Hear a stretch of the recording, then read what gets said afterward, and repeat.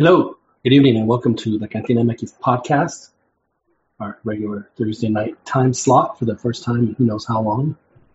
And people actually, in their homes, in the studios, and not driving on I-35 on the highway. So it's good to be with you guys here on the CantinaMX Podcast. My name is John Jagut. Glad that you're joining us here live on our YouTube page, and of course, you can listen to this by downloading it off of iTunes on their podcast center or as well as Google Play. Please put a couple of reviews if you like what you hear. If you don't like what you hear, please give us a review.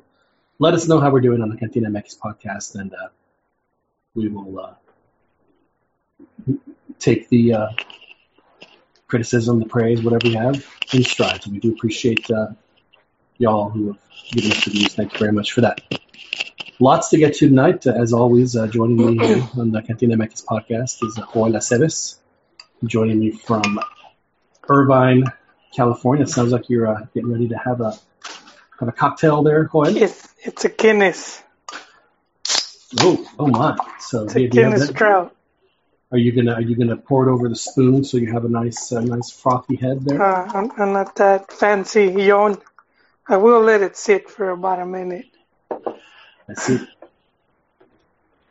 So, Joel, is it a celebratory Guinness because your Super Chivas were able to advance last night? No, it's a Cantina Guinness because we become quite forgetful when we don't drink, Yon. That is true. It needs something to help prep the mind. This is like our spinach. Exactly. Well, I used to have. I actually did get to go to Ireland way back when. Oh, nice. St. James Gate. In the early 90s, I went to Dublin. I went to Kilkenny. And I can't remember if we went to Cork. I think we went to Cork as well. Kissed the Blarney Stone. But one of the cool things is that all over Ireland, the little shops and stuff, they would sell the old Guinness commercials, Guinness posters, whatever it was. And one of them said Guinness for strength. So you're doing yourself a favor drinking the Guinness for you. You're helping your body. You're a growing boy. So yes, all the vitamins and minerals. Anyway, Joel, so Chivas, glad to have you on the podcast here as always. Hopefully we will have more participants moving on. Of course, you, the listener, please join us on the podcast, on the chat. Usually Joel mans the chat pretty regularly. I have too many buttons to push when I'm at home, so I can't really man the chat as often as I would like. But I have to say, Joel, we have to. It's becoming a pattern here on the CantinaMX Podcast that we have to bring in.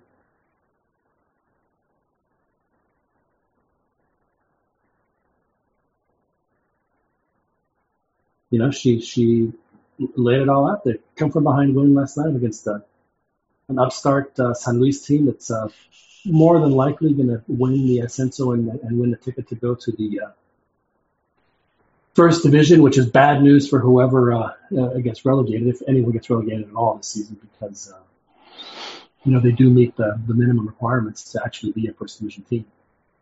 San Luis does, but they go ahead 1-0. Chivas gets 2 second half goals to pull it out, 2-1, and now they advance to the quarterfinals of the Copa MX, and they'll face nada más y nada menos.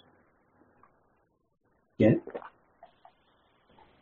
So there'll be an extra clásico to be played, at least one extra clásico to be played this season, Joel.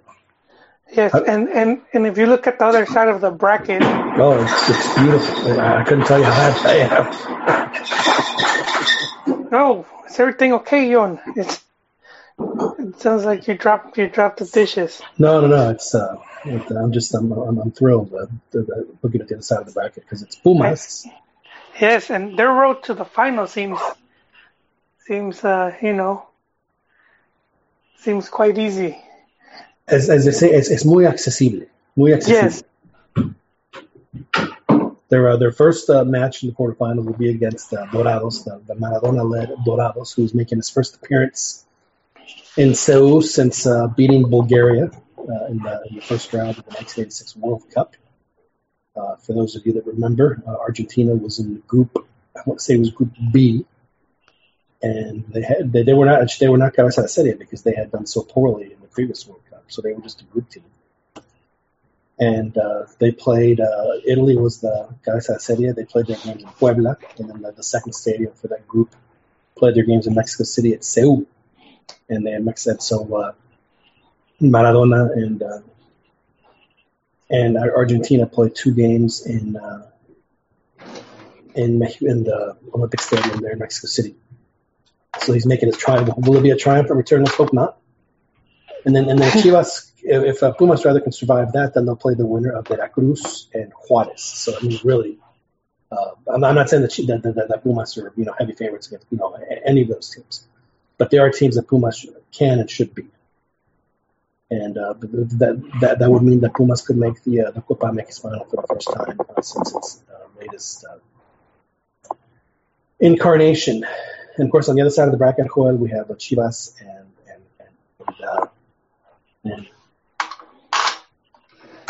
we have what I think it was Morelia and Cholos. So a little more danger on the other half of the bracket to make the final for any one of the teams that survives. Yeah, and I think Pareja's going. I think he's going to gun for it. That's a coach, John, that you talked highly about.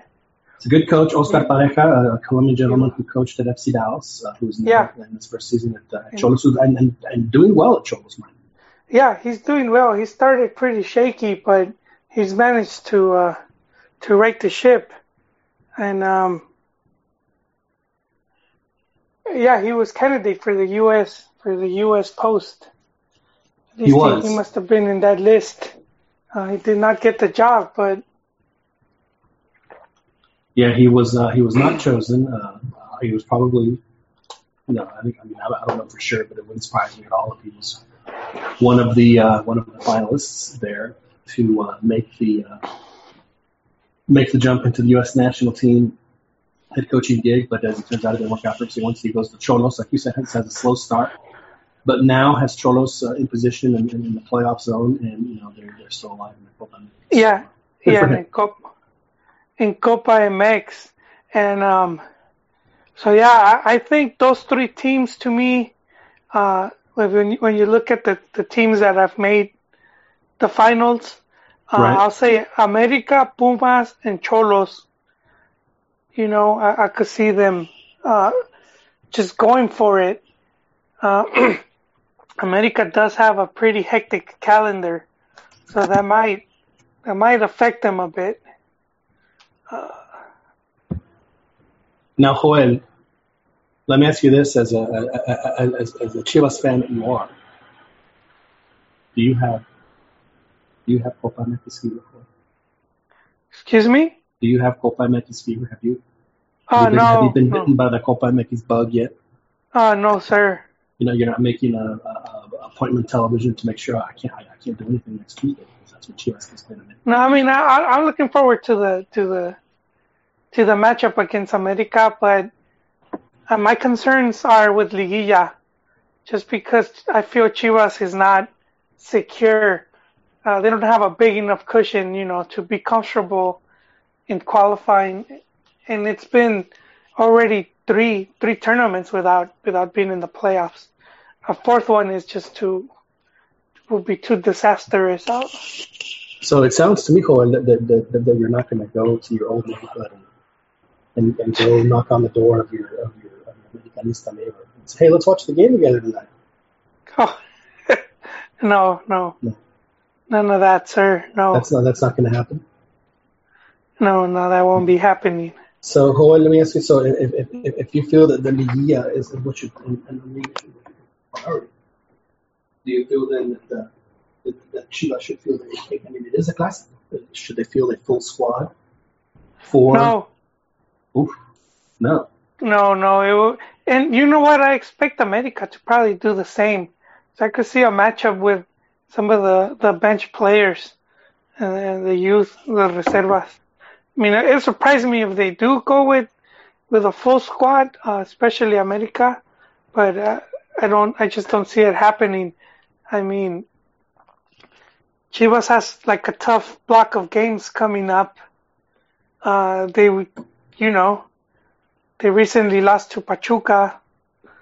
Lost badly to Pachuca. Yes. And so they're hosting Monterrey, ranked number 2 right now in the table.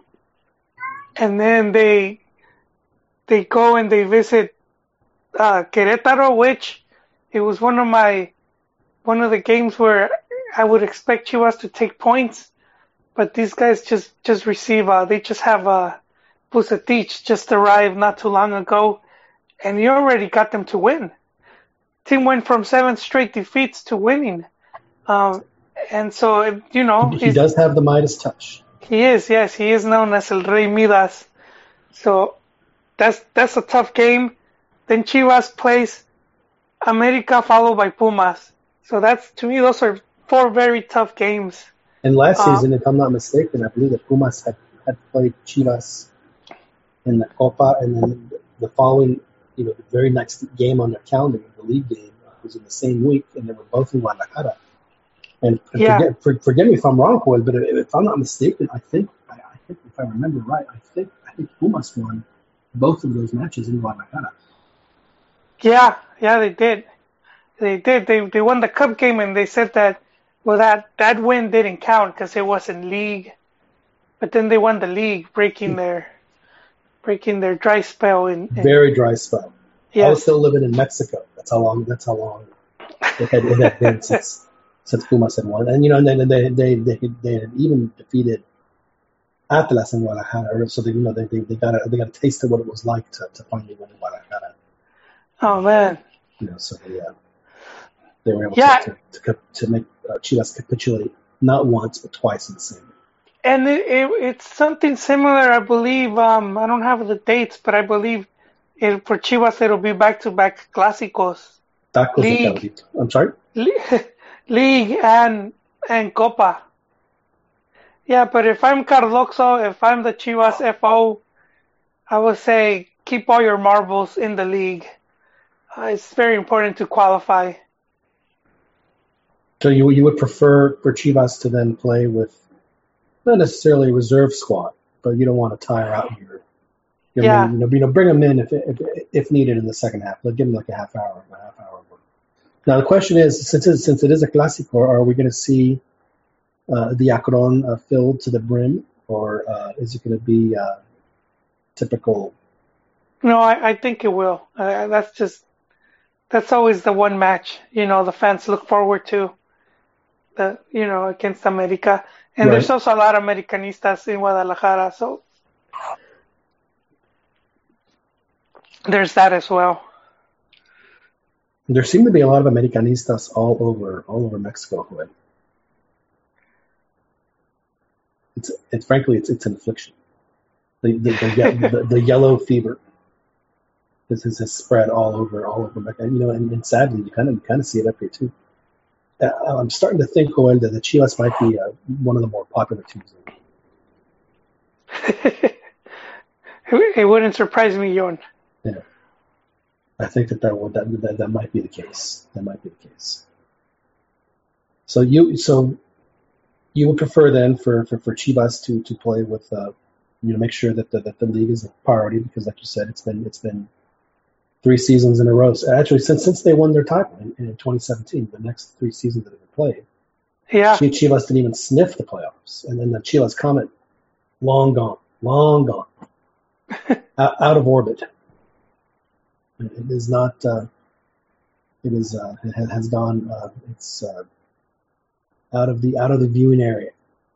But do you think, or then if now obviously as a Chivas fan, you say even if they play with the reserve squad, there's no reason why Chivas can't win, and that would certainly give them a huge boost of confidence, not just for the Copa, but also for the league for the remainder of the season. So it could be it's a strategy that could very well work out for Chivas. I think, Joel, that if Chivas defeats America with the reserve squad, in the Copa MX quarterfinals, people will look back at that game and say that was the beginning of the second greatest era in Chile's history.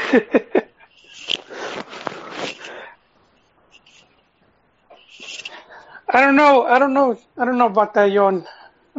You think that's jumping the gun too much? Yes, team still needs a lot of work, and some of these other teams are very strong right now. Tigres, Monterrey, even America. I'm surprised, Joel, that you were able to muster up the energy to watch the Chivas Copa MX game on this past week, because I know that since it was Oscar week in LA, it was your social calendar was very full. Over on the red carpet and all the after. Did you get a nice goodie bag, Joel? No, I stayed away from that, Yon. Not this year. Has it grown tiresome? What is it too bougie for you to go to the Oscars now? Yeah, not this year. No. Not even to see Alfonso Cuarón win 3 Oscars. That wasn't enough goal for you. No, these Mexican directors, they're getting us too accustomed to them winning all the time. There's been the Chilangos have won an Oscar every year since 2013. It's great. Yeah, all of them. Cuarón, Iñárritu, and Del Toro. We had a year where we had 3 Chilangos win one night because I think it was Iñárritu won, and then Chivo won, and then Lupita. And Goyo. And Goyo, yeah. Won as well. Chivo's from, he's the cinematographer. Yes. Yeah, very talented guy. Chivo Lubeski. He's Chilango, huh? Yep. And then, of course, Lupita was born in Mexico City. Just, yes, on one Oscars night, 3 Chilango. Have we ever had three Tapatíos win Oscars on the same? I don't think so. No. Or three Regios? No, that hasn't happened.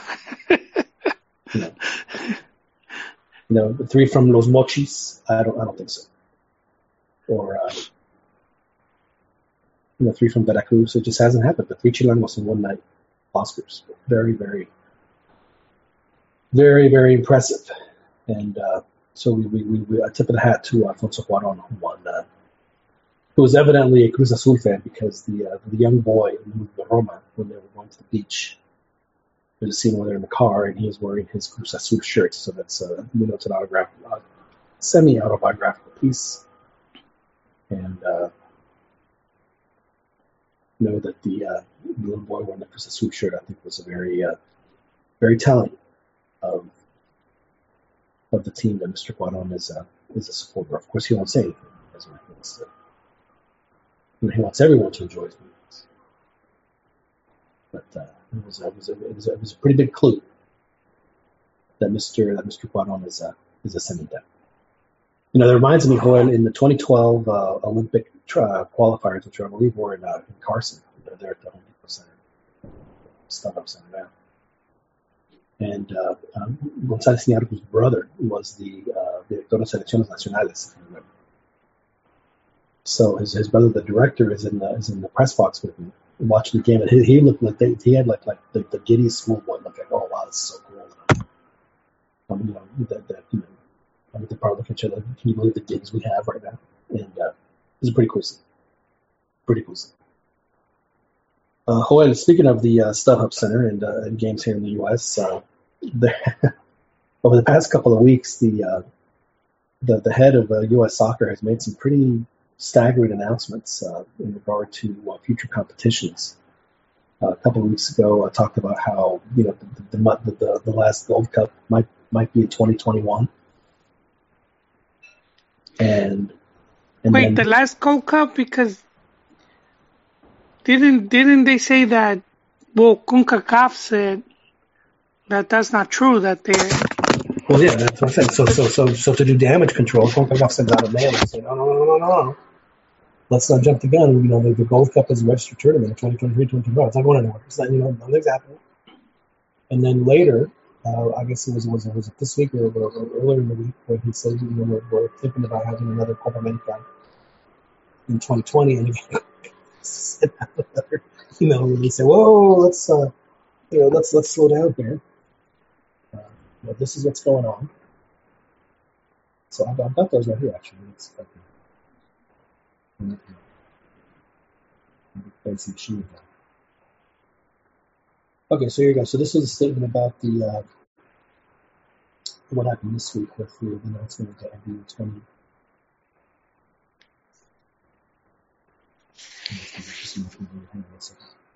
Go ahead and get my.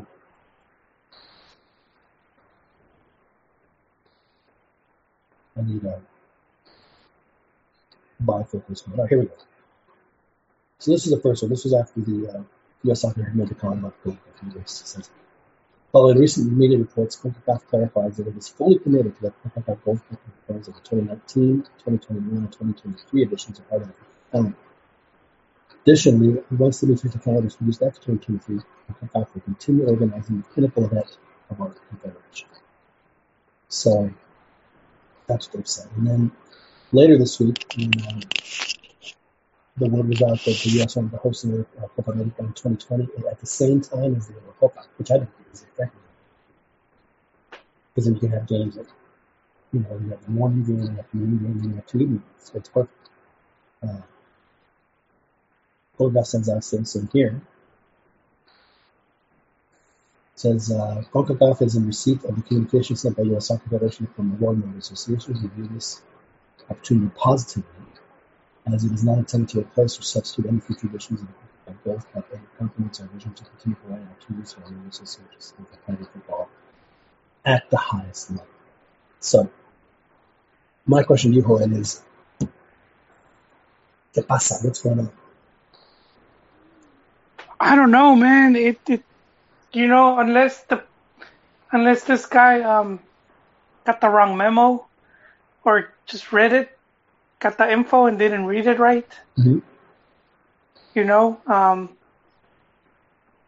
yeah, it's a little bit weird because he did announce that, and then he announced a new tournament that's in the works, but nothing is set in stone yet. So I guess probably Concacaf doesn't want to.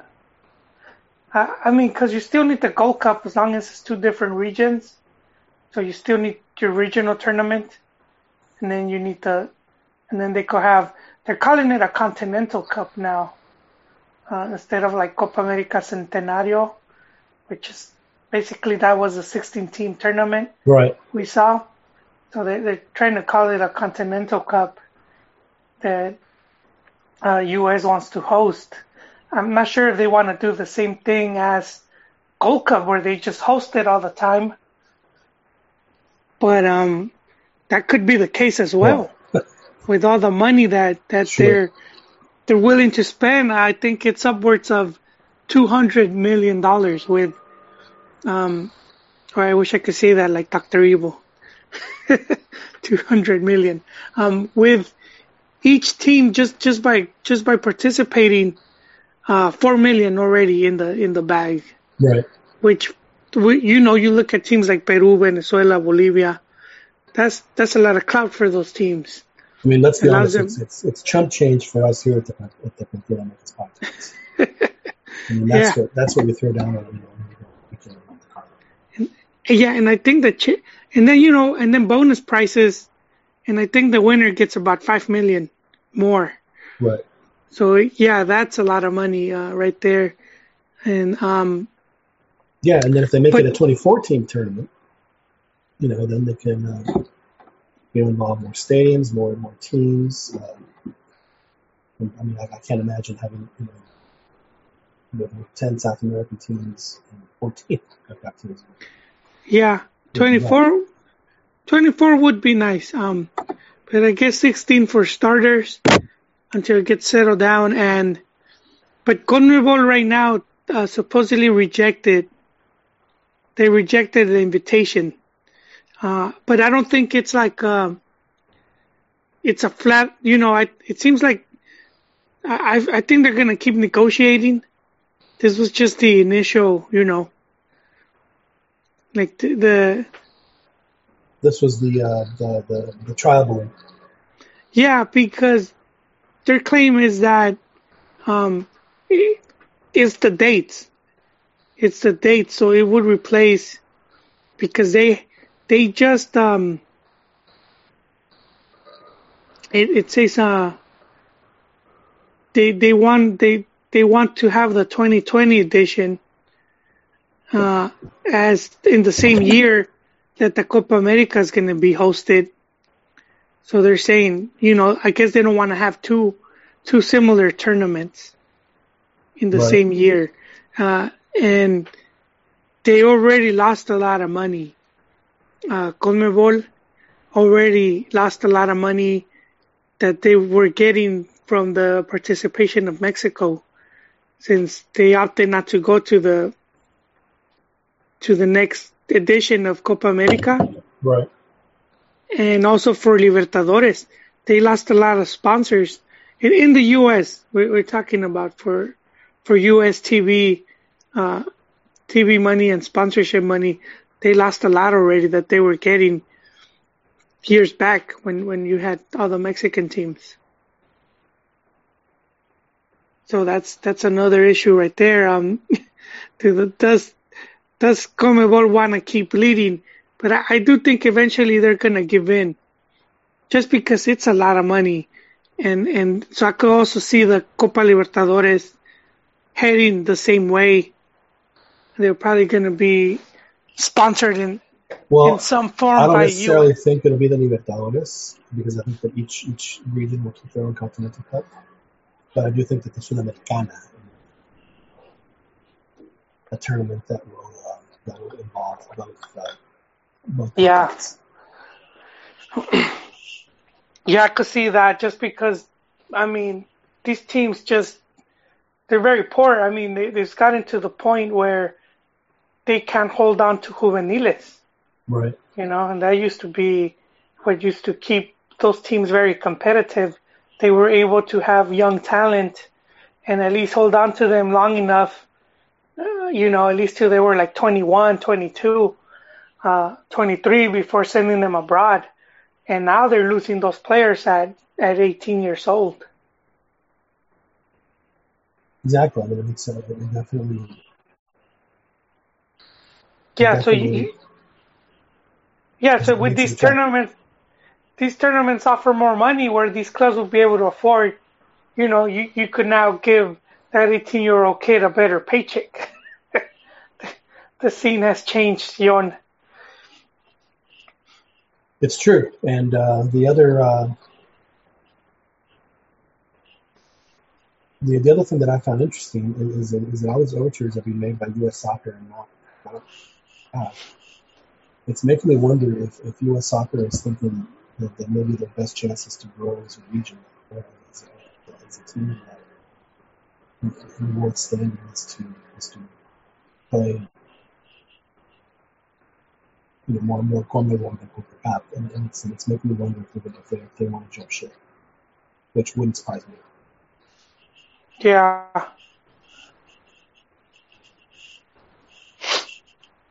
Yeah, so I think we should expect to hear more on this development for this cup.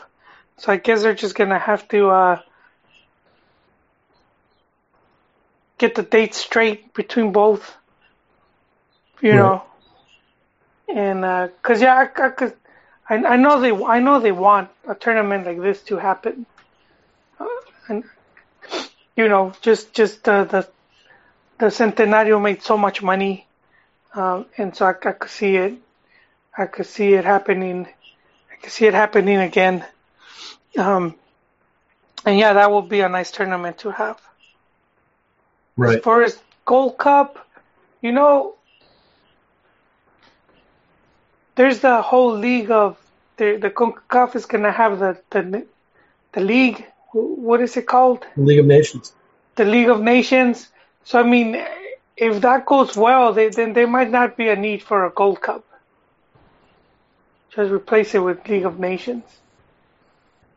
Because there's talk now also that FIFA might do away with Confederations Cup. Oh, I'm pretty sure that that's exactly what's because I don't think anyone's going to want to go to Qatar in 2021. It's just So if they get rid of, and that became one of the draws for Gold Cup, that ticket to the Confederations. Right. But if having a Gold Cup in the league, that's I don't know, seems a bit too much. I'm cool with the Continental and the league. Right. Now, you didn't seem to, maybe you just lacked it off as just, fun talk from the guy out. But do you think there's any chance that the U.S. Would ever consider joining CONMEBOL? That the U.S. will what? Would join CONMEBOL? No, I don't think that's the case. Far from it, man. I don't think they're even at that level to realistically go over there and then compete. But then again, you do have now that the World Cup being expanded, so there's more tickets to qualify once they go to 48 teams. Right. But no, I don't see it happening. I also don't think FIFA would allow it. They would allow them to leave this confederation. But I mean, why would they want to leave it? They have pretty strict, a pretty stronghold. They've had it for a long time since Chuck Blazer was he was the vice president. So I mean, why would you leave the confederation where you could call the shots?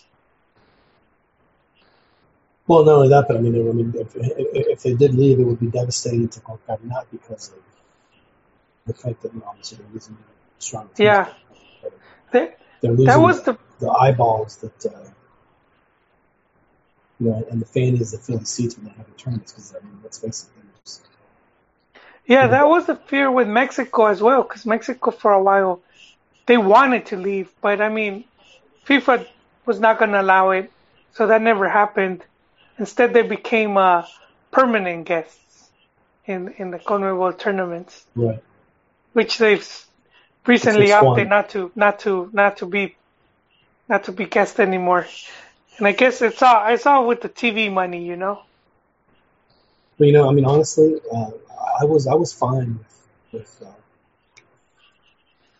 I mean, the problem was with Copa America.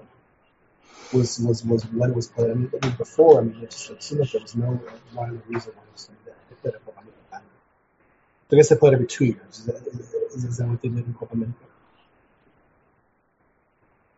Every 2 years? Yeah, because it was, there was 99, 91, 93, 95, 97, 99.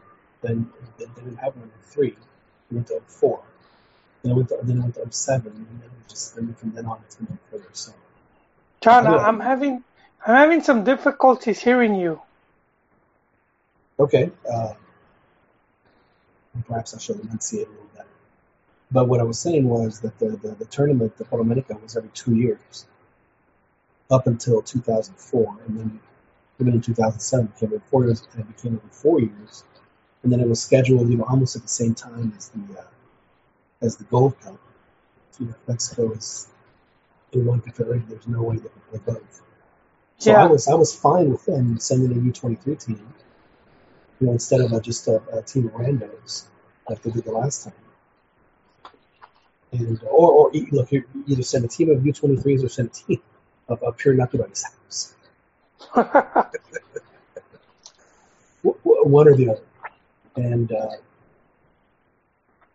I mean, honestly, I was thinking back to the one in 2011. Before they had their little fiesta there at the hotel in Quito, and then they blabbed around about being robbed. Think about that, Jose. So here you are, you write a bunch of, you have a party with some ladies, for that. And then they rob you. I mean, why would you talk about it? Why would you lie?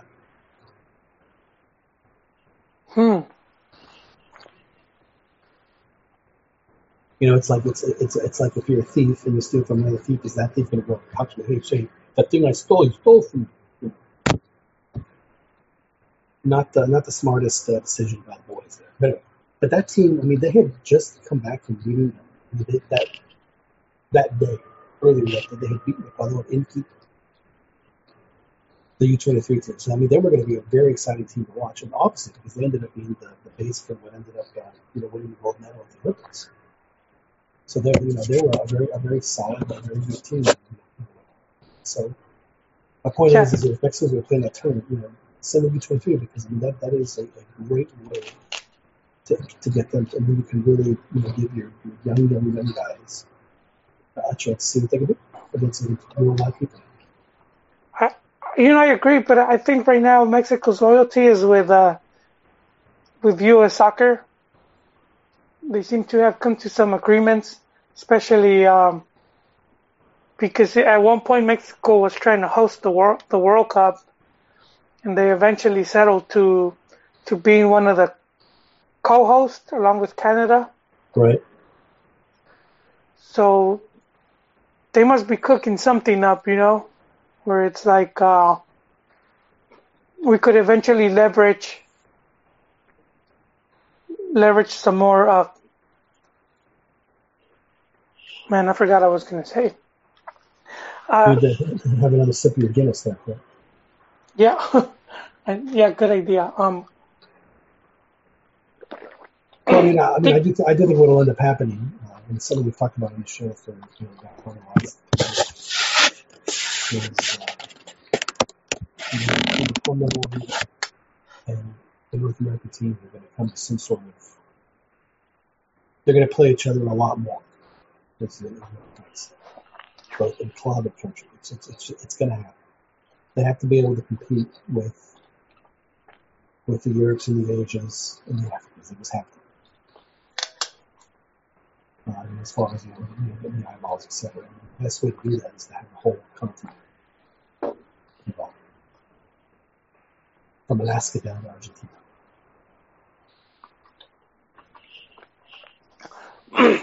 Yes.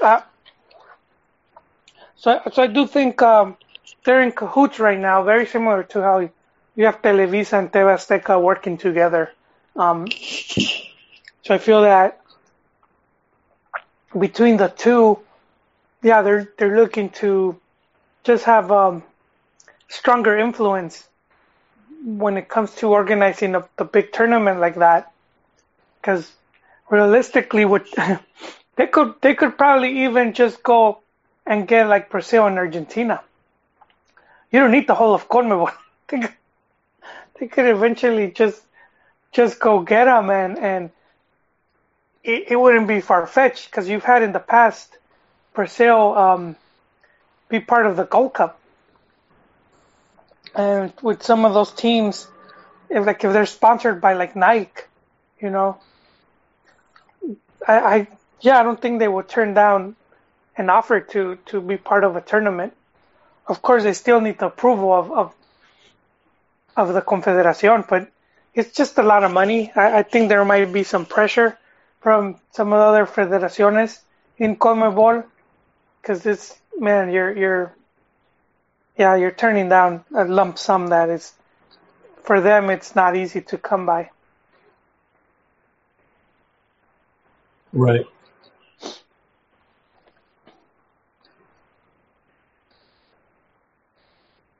Well, it's something to definitely keep an eye on.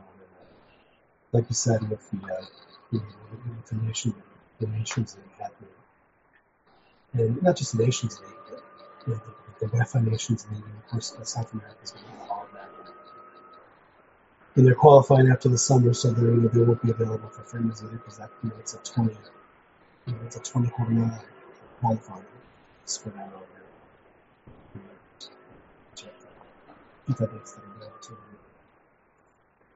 In that time period, it's going to make it very difficult for clubs to get quality games. So the more you would have an opportunity to play some official games, it's easier that's going to be to get those games. So probably some savvy thinking on both both Mexico and the U.S.'s part to try and get more. Obviously, this is the show. This is some people talking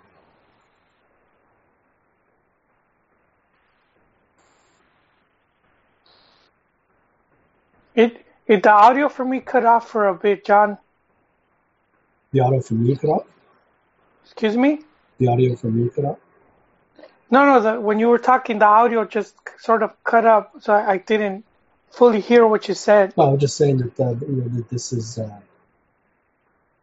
U.S. and the suits of U.S. and Mexico soccer have obviously been listening to the show because because what the moves that you think they might be making, what we've been talking about for the last year. Yeah, I'm having like a hard time hearing you. I don't know if it's from my end, but I could hear like half of what you say. All right, let me do some QC in here. Hang on, hold on. Stand by. Yeah. Hola.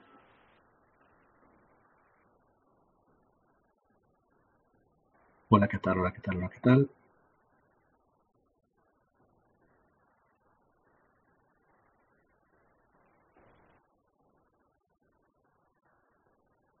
Hola, ¿qué tal? Hola, ¿qué tal? Hola, ¿qué tal? Okay, that sounds better. It's weird that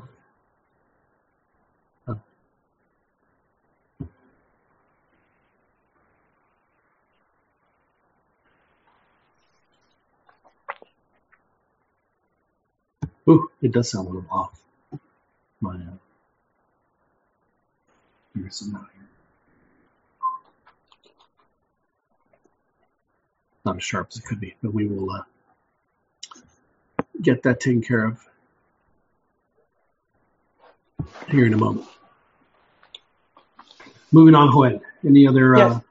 Any other? You said that you might when you were at the lavanderas, the chismes were. Cruz Azul. Oh, the lavanderas were. Joel, are you? Are you in good with Lady Cemento? No. But I might have overheard. Her talking. Yeah. Well, there seems to be some like a disconnect between Pelaez and Caixinha, and it's something that we hinted on here, just because Pelaez hadn't been as upfront as he had been his first season with Cruz Azul. Seems to have taken a back seat, and this past game that Cruz Azul played, he was in the palco, as opposed to he used to be ground level. So I'm wondering what happened there. If there could have been maybe some disagreement after the final, because Pelaez likes to have a lot of input as to how the team's going to play and why. We've heard former coaches like Turco Mohamed and even Piojo say in interviews how they will go over their tactics with Pelaez. So Right. I'm wondering if there was a big disagreement as to how the team should play going into this season.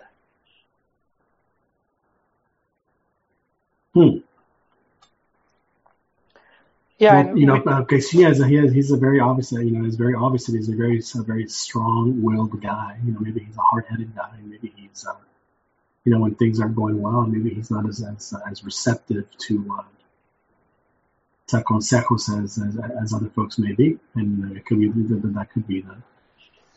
Yeah. But one thing I will say about Pelaez is if things aren't working, he's proven in the past to make no hesitation. Like even if things aren't working when they're winning, he yanks the plug. But I do think he'll give him, unless if things just go calamitously worse from here, like they lose like the next 3 matches, and Yeah, and one thing to keep note is that Pelaez did not hire Caixinha. The coach was already there when Pelaez took the job. Right. So he probably wants his guy. Yeah, in the pecking order, Pelaez is above him. Mm. Sure. So Well, I mean, he would want his guy there. yeah. So So I mean, hope Profe's ready to pack his bags. Profe, yeah, it'll be. I mean, I wouldn't be surprised if it's Chepo. You know, Man, so last week you were stumping for Chepo to make I was. to be hired at Toluca, which they're losing in the Global to Sporting Kansas City, going 4-0. Yes. 4-0 in the Concachampions right now as we speak. Ricardo Antonio Lavolpe is the one who actually took the game. I know. What a tough game for him to come back to. In Toluca, and yeah, exactly. It's not the best, but he'll be given the opportunity to try and mend. Toluca is one of those teams where they'll just they'll be fine. They've always been very more than it's a team that frankly I don't think we talked about enough on this show. Toluca, because another team that has been outside of their era dorada where they were just winning championship after championship with the team that they have. They're a team that's always they're always in the Liguilla. They're always semifinalists, sometimes finalists. They've done quite well for the better part of the last 30 years as well, or 40, 50 years, whatever it is. And I think there's a reason why they have 11 championships. Yes, and well, they finally sacked Cristante. They gave him plenty of chances. I guess the team wasn't performing to how they wanted, and it was Chepo and Lavolpe, the main two candidates, and they went with Lavolpe, which surprised me a bit. Just given that Chepo had been more recent with Toluca and more successful, having won 2 league titles with them. So Left excuse me? Left as a champion. Yes, he did. Left to the selección. So who knows if maybe Pelaez approached them and was like, hey, why don't you hold up? See, I'm not too sure, but I think they worked together before because Chepo was coached by La Puente at Necaxa. And as a player in the late 90s. And then later on, it was La Puente that took him to America, took him under his wing so he could get a start as an assistant coach. So you think that, well, they probably did, because Pelaez was on those teams in the late 90s too. So Chepo was on that team. Yeah, and also for a while, he was like, there was that rumor that America might hire Chepo, but because he has so much strong ties with Chivas, I think that there was some pushback, by a big sector of the directiva, and obviously there was going to be from the fans. But that was a rumor for a while when Pelaez was over there. And if I'm not mistaken, it was around the same time that Lavolpe got hired, which was around when Pelaez's tenure came to an end. Right. So if he approached him, I wouldn't be surprised if Pelaez approached Chepo, and I think that would be the perfect duo, because I think Chepo's a good tactician. He's not so good with the players, though. As far as like building group and hyping them up. Huh? Not a locker room guy. Yeah, and then we played it here. We played one of the clips with Pelaez when he's in the locker room hyping up the guys. So, I mean, if he has Pelaez to do that, I think that would make he needs to hire Isabel Iglesias to hype Isabel. Yeah.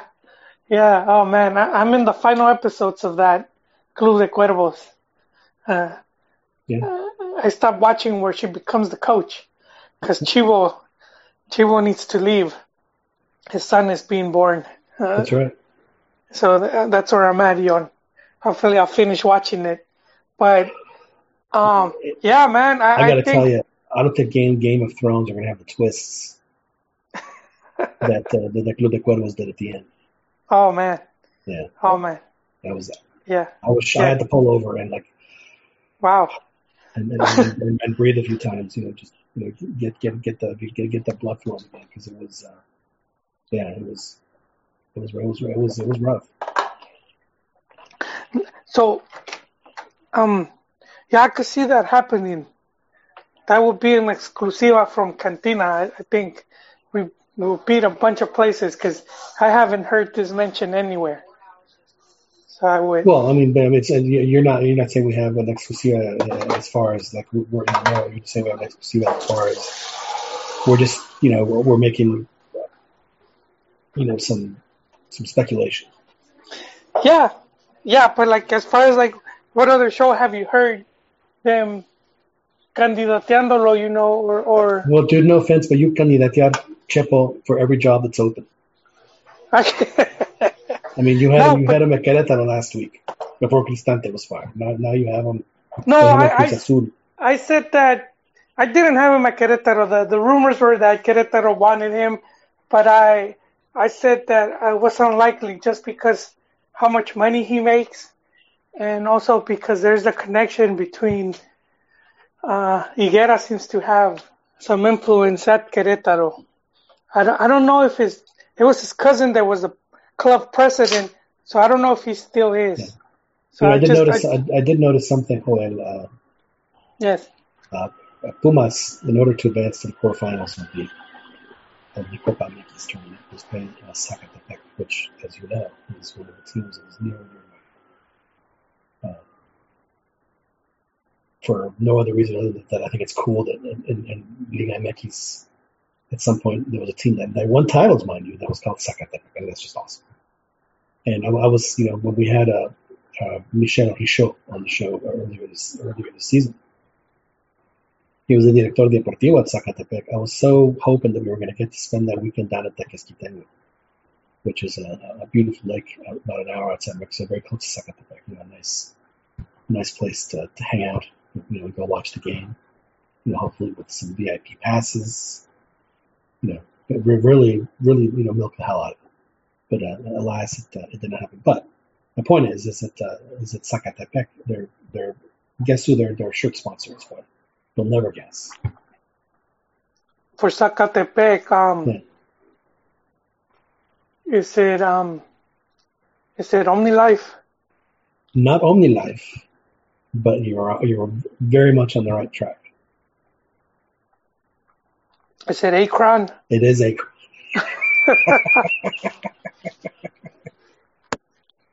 Yeah, it says Akron. So, and he, if I'm not mistaken, he's still the GM of Zacatepec. Which how does that work? Well, he owns the GM. He's the owner of Zacatepec. He's not only the president, but he's the owner too. Really? Yeah. And he's the GM at Chivas. Right? Yeah. Well, what he did was that he owned Colibríes. Was it Colibríes? No. What was that team? No, it was Coras. Coras. Yeah, there you go. Colibríes. Yeah, it was Coras. Had the guy with the funny hat. Almost looks like a gaucho hat. Right. So, but then FMF changed the rules, or Liga MX changed the rules of teams that, the criteria you need to meet to be able to get promotion into first division. Right. So, Coras just did not qualify for that. No. And he took his franchise and he just took it to Zacatepec. So, yep, he dumped that team and he went to the other one. There in the Selva Cañera, outside in Morelos.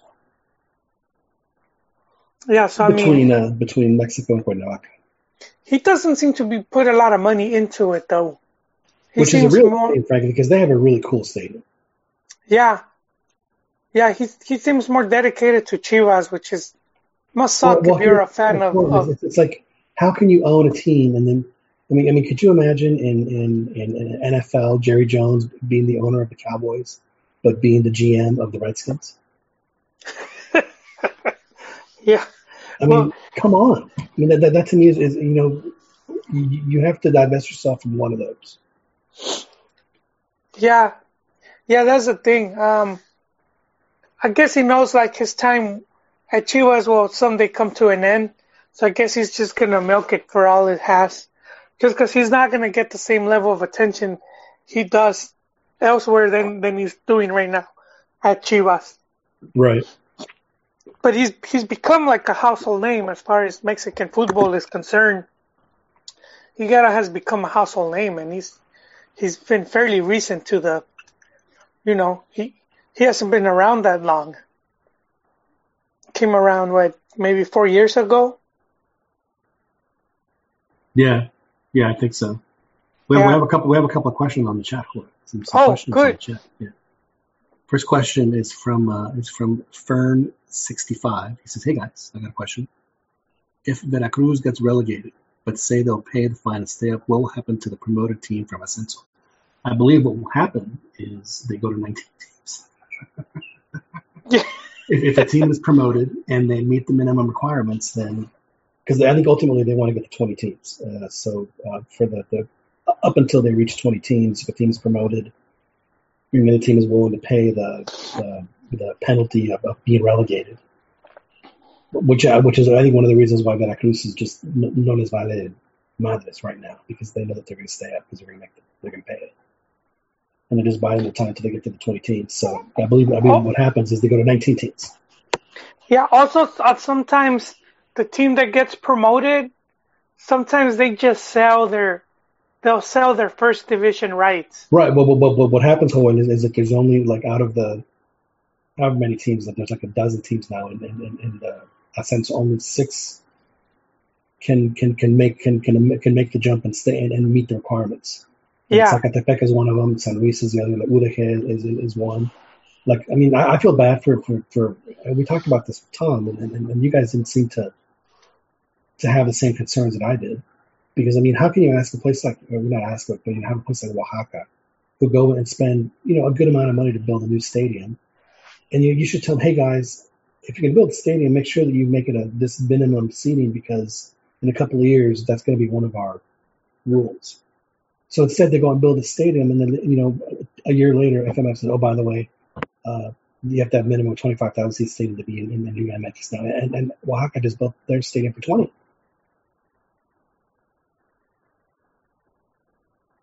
So I think that's something that that should absolutely be addressed. Yeah. Yeah, exactly. I mean, those folks should be grandfathered, as far as I'm concerned.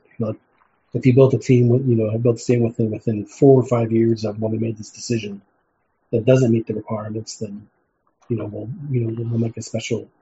There's no offense, whether you have 20 or 25,000. Liga MX attendance is outside of just a few stadiums is frankly pretty pathetic.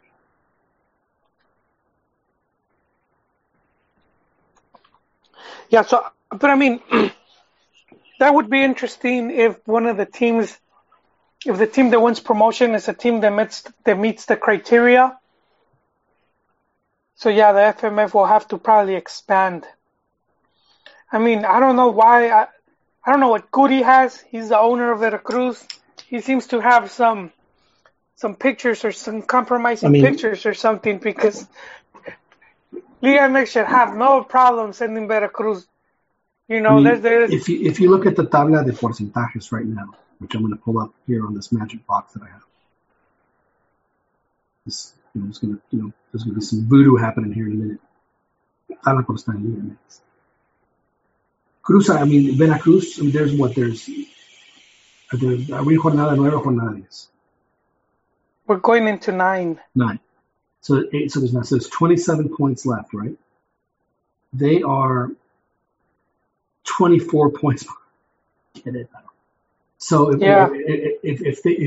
they lose the next match, they're done. They're done.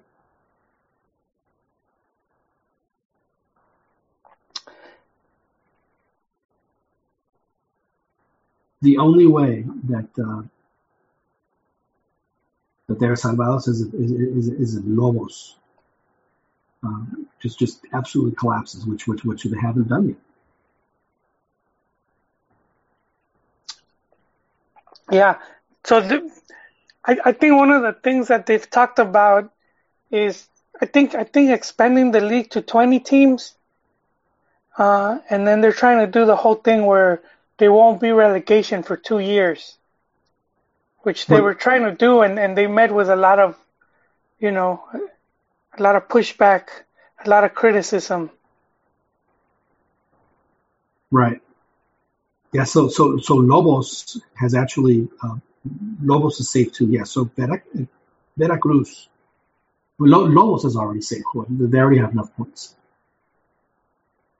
to save themselves. They could lose the rest of the way, and they would be safe.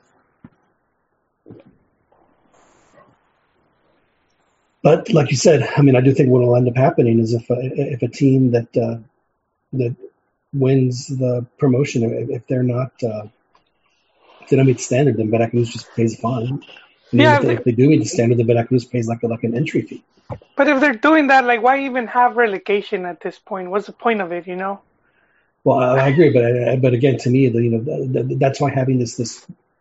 What's the team right now in La Liga that has a stadium? It's like 12,000 people, and it's just like a really charming little spot. I think it's Lobos. Lobos Buap has a small stadium. Right, but they were recently promoted in Spain. That has a really tiny stadium too. Recently promoted? Yeah, the one from last year. The one was from last year. It could be Huesca, which they're dead last place, but. Yeah, but they don't. I mean, they have very small stadiums. I mean, it's just part of the charm of the sport. It's not. It doesn't have to all. You watch the FA Cup, and did you know the FA Cup has a rule that, like, in the first 5 or 6 rounds, whatever it is, if you're a lower division team, and you draw a Premier League team, and then you get the home game no matter what. Like in the first 4 rounds, just to give them a fighting chance. And any one of those teams could end up, if you're like Tom and Numeritos Harrison, he's a Wimbledon fan, and or I guess they're called MK Dons now, but they've earned their way back, and they're very close to making it into the Premier League after being a 4th division team. That is so cool, and unfortunately that just doesn't happen, and there's less and less teams in the SN. But I guess to answer Fern's question, Fernando's question, yeah, if Veracruz is relegated and the team that comes up meets the requirements, then I think if Veracruz pays money, then they'll step away. They'll have 19 teams, which means that every week one team will have a week off. So there's that. We have another question, Juan. Armando Bronca says that Chepo was Ben Hacker's assistant first. Is that correct? He was both. Yeah, he was with, but Ben Hacker came second. You have to remember that Ben Hacker coached twice at America. So it was in the second stint. And it was replacing La Volpe left, and then Chepo stayed, and he was under Ben Hacker. All right. Because then soon after he left, and he went to coach Chivas for the first time. Chepo did? Yes. So he How many times did he coach Chivas? Like 6? Twice only. Only twice, sorry. Yeah. Now, would you consider Chepo a straight up Napolitista? I do think I do think he learned a lot from him. I mean, I was with him as a player and as assistant coach. And I don't think you could find a better person if you're Mexican to want to work under. So I forgive him. I forgive that Chivista for going to Coapa. You have to get dirty, man. Do you think that he might be served better if he wears the Manuel Puente style cap while he's coaching? You think that's something that would If he wears what? The hat? The La Puente hat. Kind of like what Ron wears when he travels. It would, it would bring some good luck. But here it is. Here it is for our friend Armando Broncas. So Chepo worked under La Puente during the Torneo Apertura 2002 and the Clausura 2003. And then that's La Puente left. And then Ben Hacker came for Apertura 2003 and Clausura 2004. Yeah, I could see why you might think Ben Hacker, because Ben Hacker had been there, but I think we could confuse it sometimes when he was in the what was it, the mid-90s, sure. Around 95, when that was a very exciting team to watch. Which one, Necaxa? No, Ben Hacker's first run with America, when they had Kalusha and they had Villic. That was perfect. Didn't Hugo play with them too? Excuse me? Did Hugo Sanchez play with them too? No, Hugo was at was he at Atlante? He was at Atlante, and then he came to the Dallas Burn, and then he went to Linz in Austria. And I forgot where he was retired. At Celaya with Butragueño for oh, that's it. That's where he retired. Yeah, Butragueño and Michel, or what was his name? Yeah, but Hugo Sanchez played in America too. He did, but that was like. Like 93, 94? Yeah, that was way before. I don't think, because I remember for Ben Hacker, he brought out Cuauhtemoc, it's a youth. He's the one that gave him the push. Same dude gave Ochoa the push. So you think that Ben Hacker, when they asked him about him, he goes, ese jugador solo formé. You think he says that? Yeah. Volpe would. No, he's never said it, but I mean, I don't like when they say stuff like that, because you take credit from the scouts and all the youth coaches and all that. You're the main coach, and they make it seem like you found a diamond in the rough. Right. When some of these guys have been playing all these youth tournaments at club and national level, and they're already identified. Well, you know who the next ese jugador Cholo Formé is going to be, right? It's like if I go see Messi play as a kid, and then I say I discovered him. He's already. Well, you were in Argentina. Sort of pretty easy to see, huh? You were in Argentina, did you? No. No, that was far back. No, but with a lot of players like players like Rafa Marquez. I mean, he got capped at 17, and we're gonna say that Bora discovered him because he was already at Atlas. Those players with high ceiling, they're easy to spot, man. Right. Well, yeah, Bora gave Torrado and Rafa Marquez their first caps. Yeah, so, Marquez at 17. I don't think I've seen a younger player get their first call-up to the senior team that young. Yeah, of course, Lainez will be the next ese jugador. Cholo for me. And there's a funny story with Marquez when he got his first cap, is that they called the other Rafa by mistake, Rafa Marquez Lugo. So both of them ended up going to the team. They ended up getting both of them. Maybe Rafa Marquez Lugo was so good, and Rafa just stole his mojo forever. No, I don't. Because Rafa Marquez Lugo was a Puma, if I'm not mistaken, wasn't he? Did he come out of Pumas? Man, I don't remember. I just remembered his last year at Chivas. Oof. Well, you're doing the Lord's work if you can remember that one. You're doing the Lord's work. Well, Joel.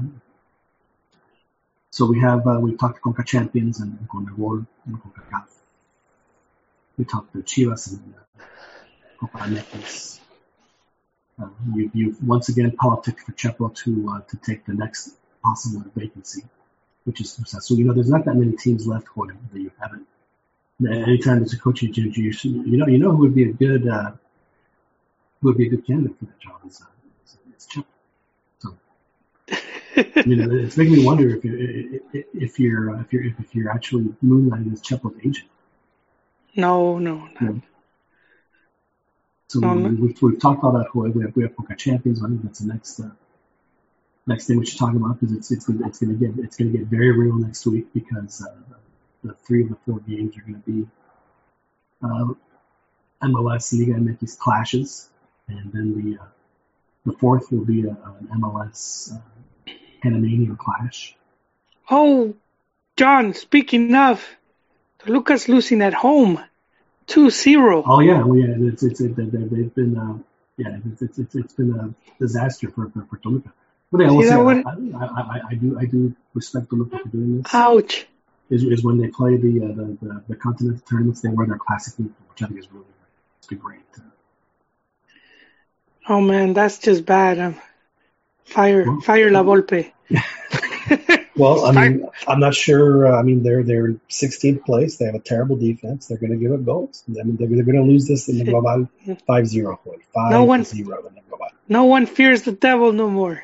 That's right. Everyone sleeps with their foot out of the cobija. Yeah, man. So much for the devil's cauldron. Seems like anyone's going in there, and it's a cold day in hell. Yeah, anything can happen now. That was a tough stadium to get results from. Higher altitude than Azteca. Pretty close, it's like boxed in. But yeah. Yeah, it's a great little stadium. But you're right. I mean, they're having one of the worst seasons. I mean, it's the reason why they got rid of Vicente. And I've got to tell you, I'm not so sure why they even hired him in the first place. The dude had no experience. I know he was a Toluca legend, but I mean, come on, you're Toluca. You need to hire he'd been there so long, but he did lead them to a final. I mean, they played a final, and then the following they did pretty good. I mean, they just haven't brought any, like, they didn't get any top refuerzos to compete with the Monterreys and the Tigres and the Americas. So it's a bit understandable that they fell. That they fell down a bit, but it shouldn't have been this low. Right. Wow. I mean, and then not only that, but I mean, to lose 3-0 in the first leg, it was going to make it make it very difficult. And just by looking at the squad, I mean, I don't recognize any. Not that I watched Toluca religiously, but it's definitely to lose to anybody 5-0 is a big black eye for any squad, no matter where you are, anywhere in the world. So, but we do have Tigres. They were able to take care of business against Saprissa. They won convincingly. Your boy Ener Valencia got a hat trick. Gignac wasn't even on the bench, and Monterrey had to sweat out a late penalty 1-0 over Alianza. I think they were up at Salvador, right? Alianza Salvador. Yes. And frankly, Alianza probably should have won the match. They had a couple of really good chances, and Monterrey escapes, and then their prize for escaping is to play the defending MLS champions, Atlanta United, who will have a much more vocal support than what it usually happens when Liga MX sides go to play MLS sides. They'll probably play in front of about 70,000 people, so it should be a very good atmosphere for Monterrey. And one thing I've thought about when teams like Monterrey, who I would consider a favorite in this tournament, when you have a big scare like that, when like Barcelona has a big scare, or Brazil in the tournament or whatever it is. Now, again, I'm not comparing them to these teams, just to the situation. Usually what ends up happening, Joel, is like it kind of scares them straight, and they end up, making a very deep run, if not winning the tournament. So I fully expect Monterrey to kind of get things going. Sometimes you have bad luck, and then, luck, turns around on you, and you can get some momentum going. And, they hadn't scored a goal in 3 matches. They finally get one, and stuff like that. To me, I think you're like little turning points in seasons. So I think that's something that they're going to be. And of course, they're getting just trashed in the local press in Monterrey for, why are you guys even celebrating? You should have whipped it. But something you have to win the game. People don't understand. You have to survive in advance no matter what it takes. You don't. This whole thing about playing and scoring all these goals and that's great. But sometimes that just doesn't happen. And what's most important is getting the win. And but it is one of the biggest obstacles I think that Mexican soccer has to get over, in club and country, is that sometimes winning is more important than playing pretty and winning. And for some reason, playing pretty and winning is always the most important thing.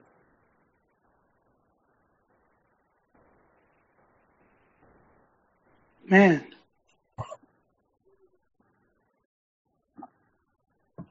Did I just blow your mind, Juan? Yes, sir. No, I agree. I agree with you. I agree with you there, man. I do think Tigres is going to be one of the teams that are going to take the cup serious. Tuca's in his final years. He's set to retire in 2020. Right. And they haven't had any silverware, and I think they want to make a splash at the international level and a return to the which I don't know if it's still going to be played, the Clubs World Cup. Well, I think what FIFA wants to do actually is they want to expand that tournament to like 16 teams. Yeah. Which frankly, I think that'd be really cool. I really do. I think that'd be a great tournament. So that's the agenda for Tigres, and just to do that and go over there, and I could even see them like opening up the coin purse and getting some other top refuerzo, just right. To and it, why not make the final and play with a Man City or Real or whoever wins the Champions. Now Tigres has a really good, at least regionally, just a really tasty matchup with Houston Dynamo. I mean, Monterrey and Houston are like an hour and a half apart. I mean, it's an easy flight for Regios to get there. There's a lot of Regio fans in Houston. That'll be it's going to be a challenge, I think, for Dynamo to get the result. But Dynamo it's not going to be easy for Tigres, and it's going to be it should be a lot of fun. Santos, who just played against Maratona, they weren't even there and scored 11 goals in 2 games against them. And this isn't even a Santos, showing other, this is a weekend Santos. Right. They sold so many top players. This isn't even their final form. Damn, that's kind of embarrassing.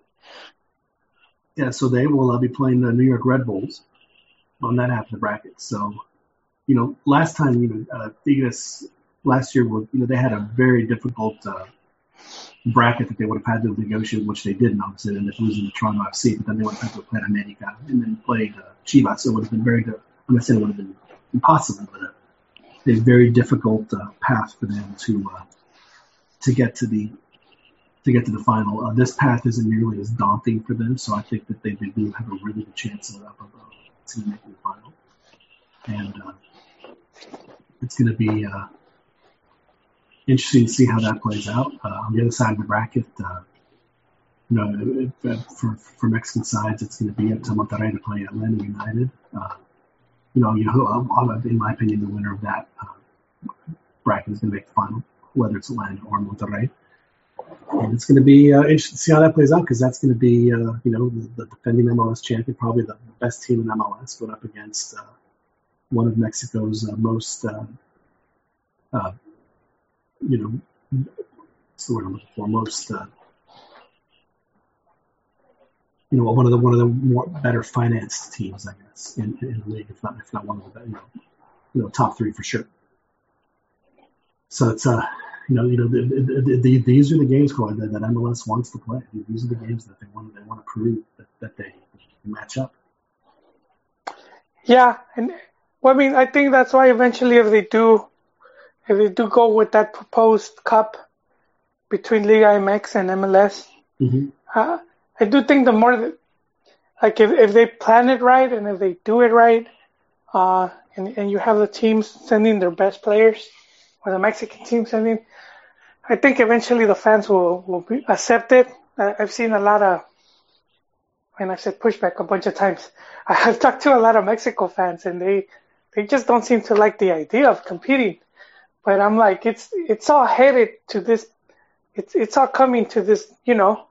Ultimately, a lot of those tournaments, they're gonna be sponsored here. Right. Which is, and I was talking to our amigo Stom. He was in town the other day. He wrote a pretty good article on Tunes, who's at Galaxy. He's a young Mexican player who's signed by Man City, and he's on loan to the Galaxy. He's a kid which ties into what we had been talking about, Yon, about Dennis Teclos, Right. and how he's poached some youth and then we talked about how Galaxy had other Mexican youth. They got the under 20 players already. Whether it's Efrain, Right. and then the goalkeeper that was at Tigres. So they got two from the under 20, and now they got the under 21 Antunes, who could be in the Olympic squad. I went far off. I strayed far off. Okay, so I was talking to him. I almost forgot where I was going. But I mean, who were you talking to again? El amigo Tom Marshall. Yeah, so anyways, I was telling him if you would have told Mexican fans 20 years ago that the majority, 80% of selección games were going to be played in the U.S., they would have hated the idea or they would have thought it was stupid. And now it's pretty common. It's the norm now. But that's the normal since at least the mid-90s. But it wasn't as much. Oh, because I got to go to games. Yes, I remember when they would go to Fresno and they'd go all over California. They didn't play as often. It was mostly at the Coliseum, and it wasn't that many games. And because it all started around the 90s. Even in the '86 World Cup, anytime they played a friendly, they always played in LA. Always. Yeah, but that was like the one place. Now they're all over, and we could like chart the amount of friendlies that they will play in a year and how many were in the U.S. as opposed to now where it's like the majority of the friendlies are in the U.S. In this past World Cup cycle, they played upwards of like 70 games in the U.S. Mexico. Yeah, 70. See, but I mean, that's what I see happening like with clubs as well, where it's they already play games, but I could see them playing even more. Well, and anytime there's a fecha FIFA, they always have like the CantinaMX Cup and the Copa Aguilar. Those are always in the States.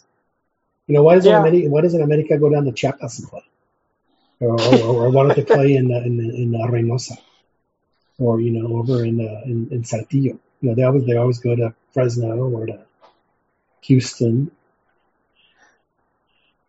So I mean, it is nothing new. No, but you would see when it as friendlies they sort of accept it, but when it's like some type of tournament, if you talk to the fans, they just don't seem to want it. They seem to reject it for whatever reason. Well, that's one of the reasons why I don't think the Gold Cup is ever gonna leave American shores, at least on for a whole tournament. Because of the fact that you can have Honduras play in Salvador, and you can play it in anywhere in the U.S. and it's going to sell out. And if you play that in Guadalajara, you'd have 10 people show. Yeah, which is why the league is could be that much more better, because it's a more level playing field, and some of these teams are much stronger when they're at home. One thing I will say about Gold Cup that I think that if I were given the opportunity as MLS head honcho for the day, I will change Gold Cup to play for each team in the group to have one home game. So you play a home and away and a neutral. Yeah. And because that would level the playing field massively. Imagine Mexico having to go to the Cuscatlán in June to play a group game instead of playing them in Kansas City. No, How well, yeah, different that would be. that's why I'm saying League of Nations has the potential to become the more exciting of the two tournaments. Ah, I see what you're saying. Yeah, because you will have that, and a lot of the games are going to be that much more difficult now.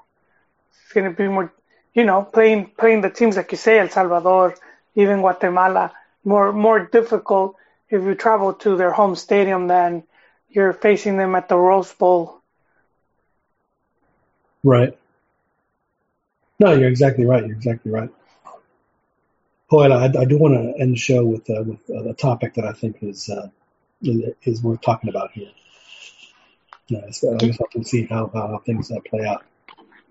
But so Mexico has the Gold Cup this summer, which they're going to have to play their top guys because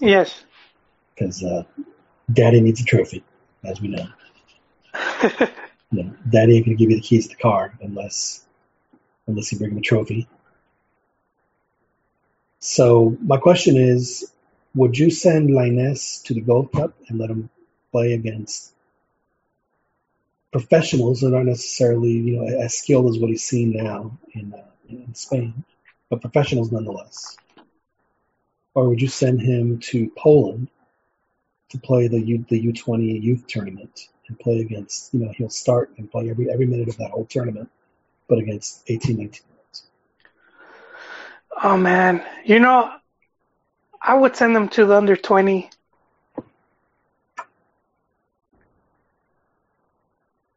I would send them to the youth tournament just because I feel that they're really going to need it. The draw was made. It's a tough group. They're playing Ecuador, who won the regional tournament, and to win it out of South America is extremely difficult. And then they're playing the runner-ups of their respective tournaments, Italy and Japan.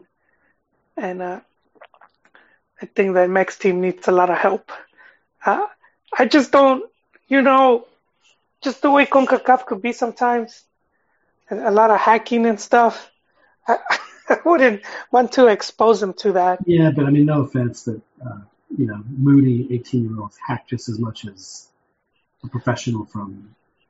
No, I know, but it could be a little bit more, it could be a bit more extreme sometimes, man. But I would send them to the youth tournament. So don't rush him. Don't rush him is what you're saying. Well, I don't think it's about rushing him. He's already at Betis. He could easily play in any team. But I just feel that I don't know. To me, that would just be the better option. I don't think the senior team really needs him as much as the under 20 would need him, where he would be the figura right there. He'll be like the leader, huh? That's exactly my point. So do you want him to go somewhere where he is going to be the unquestioned central figure of the team, or go somewhere where he is going to play, but it's probably going to be a sub in the second half more than likely. Yeah, and I would also like to see how he takes on that leadership role. Can he carry that team? Mm-hmm. Can he carry that? Now, saying this and knowing the commercial implications of certain things that are involved in soccer in this region, do you think that there might be some outside pressure that would consider maybe having Diego Lainez as part of the roster in place as goal? That was my very serious news release.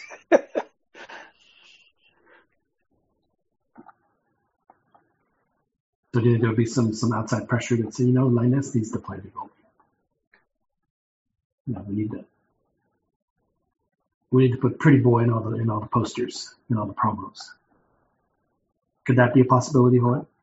Yeah, that could be as well. he's the leading into the next World Cup. He's obviously going to be the biggest name. I was talking with Chiquis in one of the previous podcasts where, oh no, it was not with Chiquis. I was talking with our, I think it was with our good friends at La Pasión 1927. They had their 1-year anniversary party, and it was Ivan from the Eagle Eye podcast was there too, and just hanging out. But I was telling him how I think he already surpassed Chucky as far as the hype and everything. Oh, yeah? I think all eyes are now on Lainez. I think if there's a Betis and a PSV game at the same time, I think people would choose the Betis game. Yeah, no, I think that's why it's I personally think he's going to go to the Gold Cup, and I think that it's because, in my opinion, he has outgrown the U20. Oh, definitely. ¿Para qué jugarlo? Seriously. No, he has. I agree with you there. Yeah. I agree with you there, but I would still like to see him with that young group though, and just be the leader of that group and see what he could do, where he's the one carrying the whole team, as opposed to at the Gold Cup just being like most likely will be used as a cambio or a super sub. Right. Yeah, that's just mostly just to see how he handles that. No, I mean, I understand, and I think that you make great. I mean, you make great arguments. He kind of already did that at the Blue tournament last year, which is why, I think, let somebody else. But I do think that the commercial implications are something that don't. Yeah. That people should not underestimate, and this is not just coming from Mexico and their sponsors. They'll get pressure from the marketers that put together the tournament as well. So we'll see. Yeah, We'll definitely see how that plays out. Yeah, but I see this a bit more. It's also you have some of the old guard, and this could be like a sending off for some of those guys. Yeah, well, I mean, it's definitely going to be a team that's going to be heavy on the dude between 25 and 30. Giovanni Dos Santos is supposed to have a conversation with your buddy Dennis there in LA about maybe not being the designated player anymore. I mean, which means he's going to get his pay is about to go way down. Yeah, I think he took the cut, and there was teams willing to pay him in Liga MX, but I guess he chose to stay. But yeah, I think he agreed they don't have a Trader Joe's in Torreon. I don't think he would have gone to Torreon. I think he would have gone to one of the there's two teams he'll play for. He'll play for Rayados, or he'll play for America, and that's it. Well, about three teams. Tigre, Rayados, for America, and that's it. Why not like Cruz Azul, Or I don't think Tigres would take him, but I think there's a few that have, might have, because I mean, look, Querétaro did bring Ronaldinho, Right. So. But that was Grupo Imagen. We do get surprises like that from time to time. I mean, Toros Nesa brought Bebeto, know. So who knows? He'll end up at Lobos Buap. At Alebrijes, Oaxaca. Yeah. No, what was? I think he agreed to the cut because it's already, the league is already starting this week, I think, or next. So I think he came to terms and he agreed. He's kept a low profile. Haven't heard much of him. Hopefully he's hitting it hard with the training. He could be in tip-top shape. Laying off the tummy burgers, we hope, right? I think he had the tennis. He did the tennis commercial. That's right. That's right. He must have had like unlimited pancakes or something there. And then, we can't forget that the big story out of London today was that West Ham United was going to. Oh, that's right. That's right. Which, I mean, and frankly, Chicharito had. People think that Chicharito has not fracasado in any sense of the word. I mean, granted, he hasn't had the best couple, but he's been injured this season.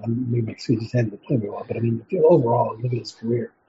He's had an outstanding career. He has. I got some of his stats, and they're impressive. Here, let me pull them up, because I posted them on our Facebook page. He has. Here it is. He has 50 goals with the national team, so he's the all-time leading goal scorer, having surpassed Borghetti. He has 50 goals in the Premier League, so he's also the all-time leading goal scorer for Mexicans in EPL. Granted, there hasn't been many, but he still has that record, which I reckon is... Second place, it's Guille Franco. Yeah. So that I'm pretty sure it might stand. I guess depending what Jimenez does, but he's still going to be top 3. Right. And that's still very impressive. He has 4 goals in the World Cup, so that's the most any Mexican player has scored in that tournament. I think there's a bunch of 3, but he's still the leader in goals scored. And Matador are tied. Matador has 4 as well? Yeah. Matador got all 4 of his in France. He scored 2 against Korea. He scored 1 against Holland and 1 against Germany. No empiezas, Jorge. I might not remember who the goalkeeper is in Necaxa in 1992, but I will damn well remember facts. So. Okay, I might have to double check on that. You don't have to double check, Jack. You can just take my word for it. Okay. The ones with 3 are Rafa and Cuauhtemoc. So he's still one of the top players, though, and he has 200 goals, career goals, which he has scored in 4 leagues. Right. So I mean, he is, Yeah, I mean, in spot duty at Real Madrid, he had 12 or 13 goals, right? In spot duty. Yeah, and that's with him a couple penalties they didn't let him take. Right. They were done on him. Porque los tenía que tomar Chris. Yeah, exactly. Cristiano Penaldo. Yeah, he had like 2 penalties, I think, or maybe 3. Season at Leverkusen, he had like 40-something goals, right? Yeah. So I mean, still 200 career goals. Wow, I could barely get 5 at Cascaritas, man. That's impressive. And he's done it against top teams. It's not like he only scores against the cheap teams. Right. He scored against, he scored against the best. He just loves scoring against Chelsea. That's the one that cracks me up the most. He was like 6 goals. I remember on Super Bowl Sunday, Fox had a Super Bowl, and they started their day of sports with, it was a Premier League, back when I had the Premier League, it was Chelsea against Manchester United. And Chicharito came on as a sub and then got the tying goal in like the 88th minute. It ended up being 3-3 at Stamford Bridge, and he put the moves on John Terry to zafarse to get the free header. And it was John Terry it was like he had that look like, I cannot believe I just fell for that. And he did like a triple hip move, and he got it. And ended up getting the tying goal. And he's had a great career, and if for folks to, if he leaves Manchester United, or West Ham rather, so be it. Just come back to this part of the world. And, I know that you think he's going to go to MLS. I think he's going to end up in Liga MX. Liga MX, because he's one of the ones that He's not like Giovanni. He's not like Carlos Vela that never played professionally in Mexico. No, it's true. Yeah. But he doesn't like Mexican media. He doesn't have to deal with Mexican media. He's gonna have to deal with them on a daily basis, man. No, he's not. All the paparazzi, everything. Everywhere he goes, he's gonna be hunted down. It depends on where he goes, dude. Anywhere, doesn't matter, man. Those guys know all the spots. He's having a kid, and his wife is English speaker, man. That all those signs to me point to MLS. I don't know if LAFC still has. See, I just don't think that he's at a point in his career where they're going to make him that crazy offer. I just don't see it. The folks in Austin would love to have Chicharito here in Austin. Yeah.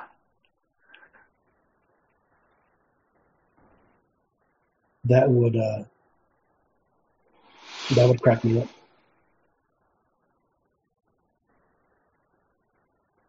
That would be very funny if that ended up happening. But I do think that of all the players, and I think Guardado also. He's obviously about this time. Guardado's been playing in Europe since 2007, so he's gone on a 13-year career that he's had in Europe, and still playing at a decently high level. In his early 30s, in a position that, frankly, at this point, he's going to have to play contención because that's pretty much all because he's too slow to be on the outside just because of his age. But he's had another terrific career. Another player who wouldn't shock me at all if he came back and finished it at all. But for Chicharo, there was. I think Valencia was trying to get him, so he might, remain in Europe. I don't know if the transfer window has closed. Oh, it has. Nothing will happen with him until the summer. Okay, then it's until the summer. So yeah, I could see him. He's MLS bound. Yon, you didn't believe me when I said Vela was going to be throwing the first pitch at Dodger Stadium and sitting right there at the Laker games, and there he is, man. So I think soon you'll see him and Chicha pushing strollers in some neighborhood in Brentwood. Yeah. Oh yeah. Going to get some box wine with cheese and crackers or something. You think that they would drink the bottled wine if they're going to be in Brentwood, don't you think? They're going to what? They'll be drinking the bottled wine in Brentwood. Yeah, I'm just imagining stuff, but I definitely see him over here, Yon. Well, you make some very strong. Your argument is very strong. It is, and I don't dispute it at all. I think it's a very attractive offer and lifestyle for Javier and his family. I personally believe I think that his family is a very large part of his life, and if he has a chance to be with his grandfather, blah blah blah, etc., with his parents and the rest of his extended they will. family. 2-hour flight, Yon. 2-hour flight, and his G5. He just drives down to LAX, and he's 2 hours later, man. He watches Netflix, and and he's there before he knows it. No, but there's no reason they can't move over here. Sure. I just think that he more than any. Yeah, and again, I'm not gonna find fault with his decision. Wherever he is, he may just retire for all we know. He could be just done. Which again, I wouldn't put it past him either. The Gold Cup could be "Sabes qué? I'm done after this." And then he could do whatever he wants. That wouldn't shock me either, frankly, if he did that. But no, him. He's and the reality is that he's proven over the 9 years that he's played in Europe that he can like you said he can play anywhere and score against anybody. So he may not be done just yet, even in Europe.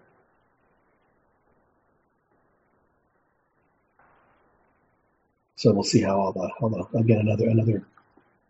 I will buy you a Chimay if. I look forward to it, Yon. You look forward But yeah, to drinking it. but I do think he's starting his family, so I do think he's gonna be doing that on his own. But where does he want his family to live? Does he want his family to live in LA? Or does he want his family to live in Guadalajara? And I'm telling you, I think Guadalajara wins out. No, he's gonna have that U.S. passport, Yon. He's gonna be traveling a lot. What U.S. passport? With his kid, probably be born here. But that doesn't help him. Yeah, but the wifey, she's Australian. That doesn't help him either. Yeah, but that's a good passport to have. I do think she's gonna be making some of these shots, John. And I do think you don't think Chichero wears the pantalones in his? Nah, I don't think so, man. Camila Sodi said that she was what was it? Te quedó muy grande la something. Well, she made this disparaging remark on Cheech. Wow. That's that is very surprising.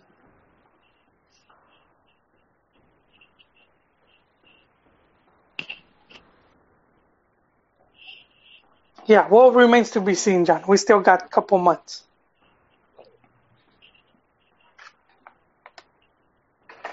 Indeed, we do.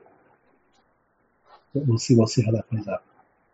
Well, Joel, we have just about 10 minutes left before we can wrap it up here tonight. Is there anything else? Anything else you want to get off your chest, Joel? Do we have to peel any more layers of your Chivas onion?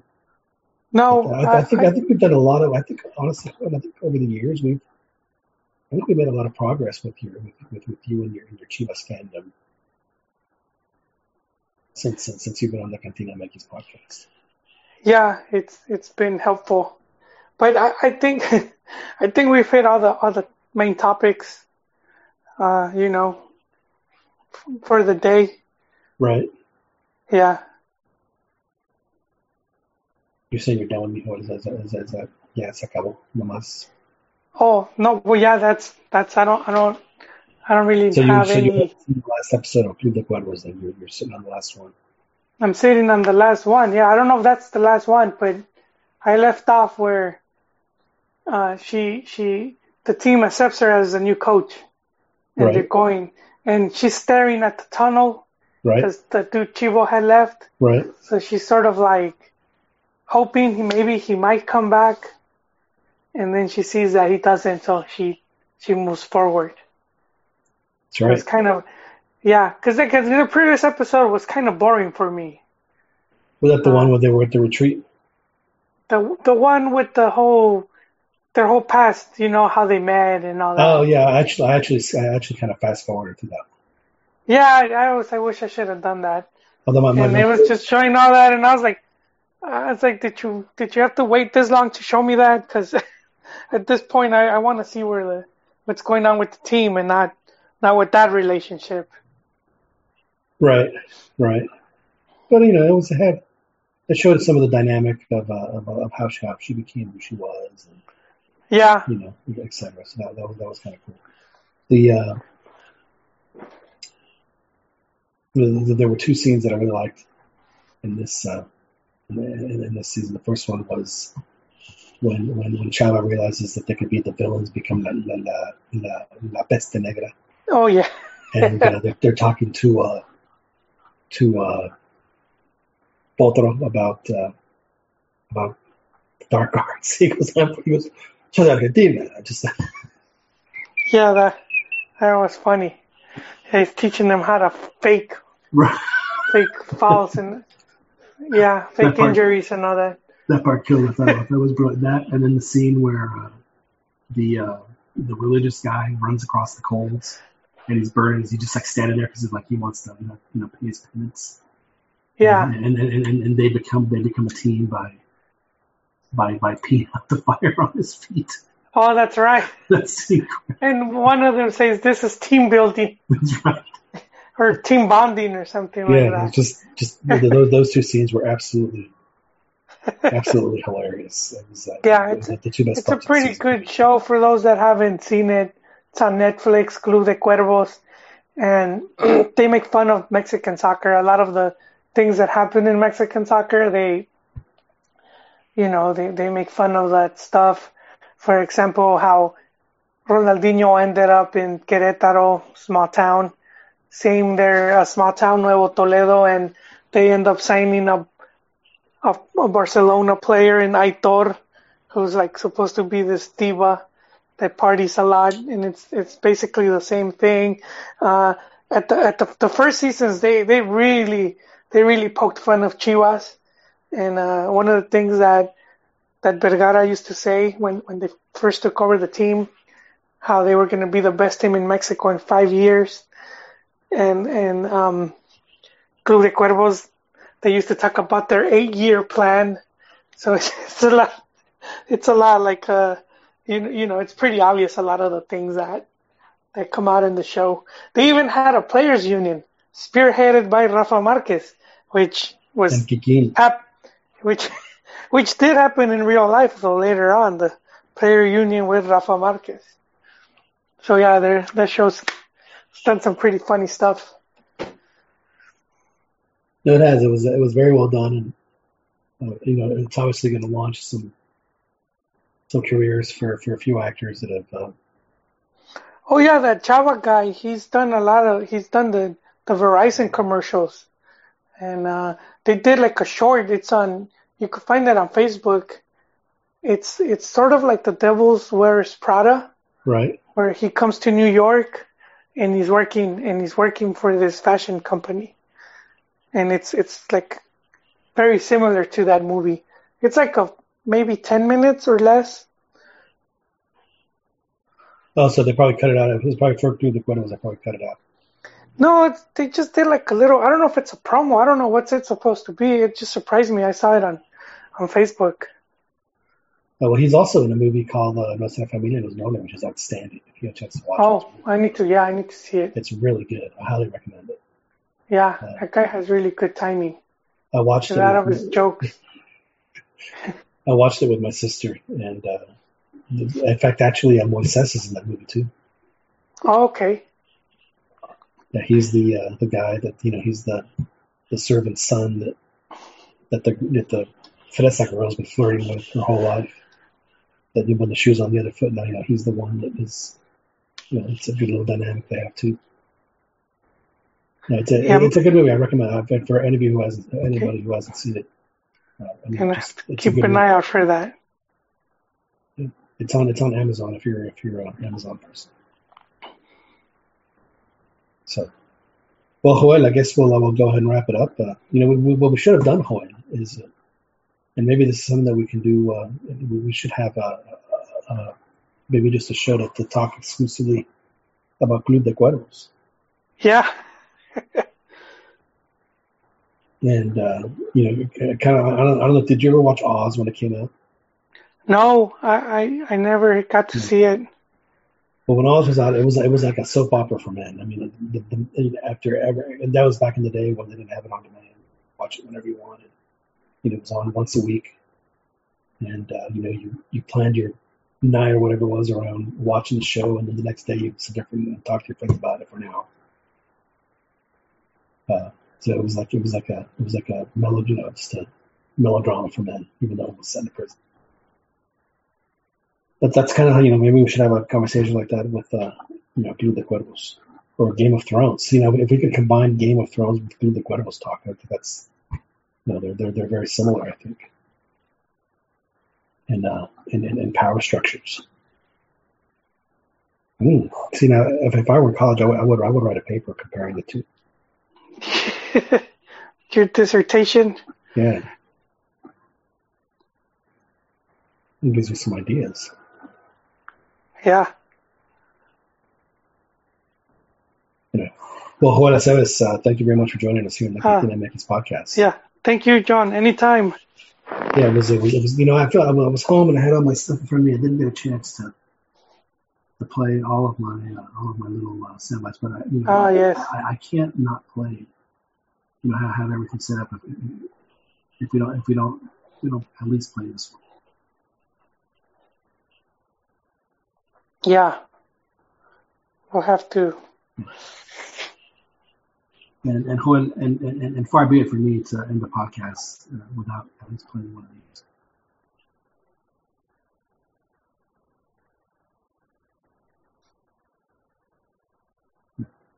In fact, I feel rude that I didn't play it earlier. It is not good form. But frankly, we just haven't had the conversations to where I can play my absolute favorite rock voices. No, yeah, but I mean, it's just we're heading. We're too serious, Joel. We're too serious. But you will soon, because we're heading into the next Jornada 9. And we're at the halfway mark of the league, and there'll be plenty to talk about. There will be indeed, and of course, as my season winds down, definitely much more time to second World Cup as well to be much more attentive. Before I go home, have you put in? Are you going down to San Diego for the game? Because you're really down. I'm thinking about it. I'm not sure yet.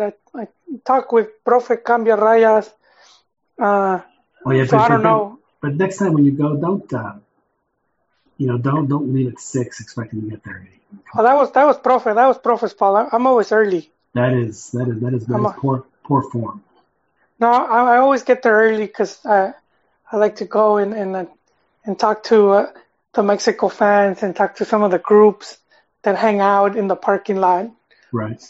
And then, of course, you want to get there in time to get some of the hors d'oeuvres set up because, man, you think journalists aren't well paid, man. They go through that food, man. You think I was at a refugee camp. That thing doesn't last long. They're like packs of wild dogs. They are, man. And I even see them like stashing some of the food, like getting extras, You shouldn't say it because I've seen you put hot dogs in your pocket. No, it was cookies. Was it cookies? Oh, well, it was cookies. It was chocolate. I can't make fun of you for the cookies. Yeah, because over at I remember at the Coliseum, it was like we were at a 10-year-old's birthday party. It was hamburgers and hot dogs. Yeah, chicken tendies, mac and cheese. Yeah, exactly.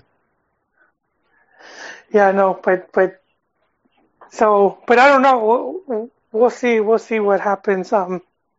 It's not till the end of the month. It's not like they serve us a prison sandwich with warm food. No, but I mean, I don't know yet. I'm not too hyped over it, but a ver qué. I'll see what happens there.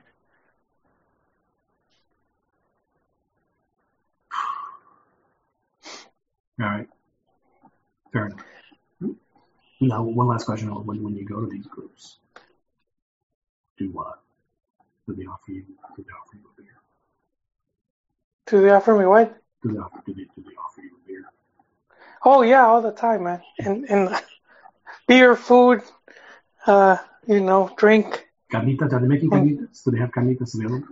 Yeah, taco, ceviche.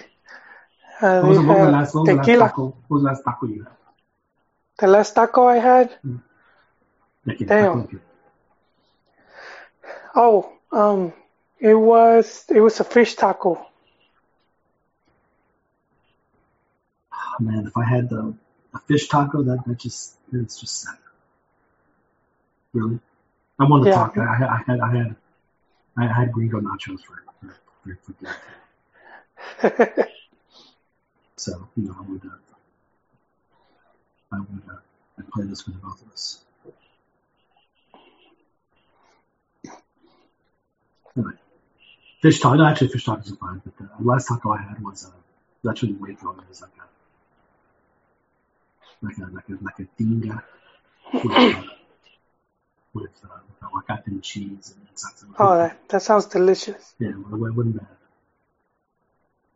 So, well, anyway, hold on. We're digressing. Yes. Here, we're trying to. It's like we're like Tina. No, you get off the phone. No, you get off. All right. Well, anyway, hold on again. Thanks very much for participating, and thanks to everyone for listening here on the CantinaMX Podcast. We appreciate y'all listening to us. Like I mentioned at the top of the show, we actually thanks for the folks who have given us reviews. We do take those very seriously. Any comments, suggestions, praises, criticisms, we certainly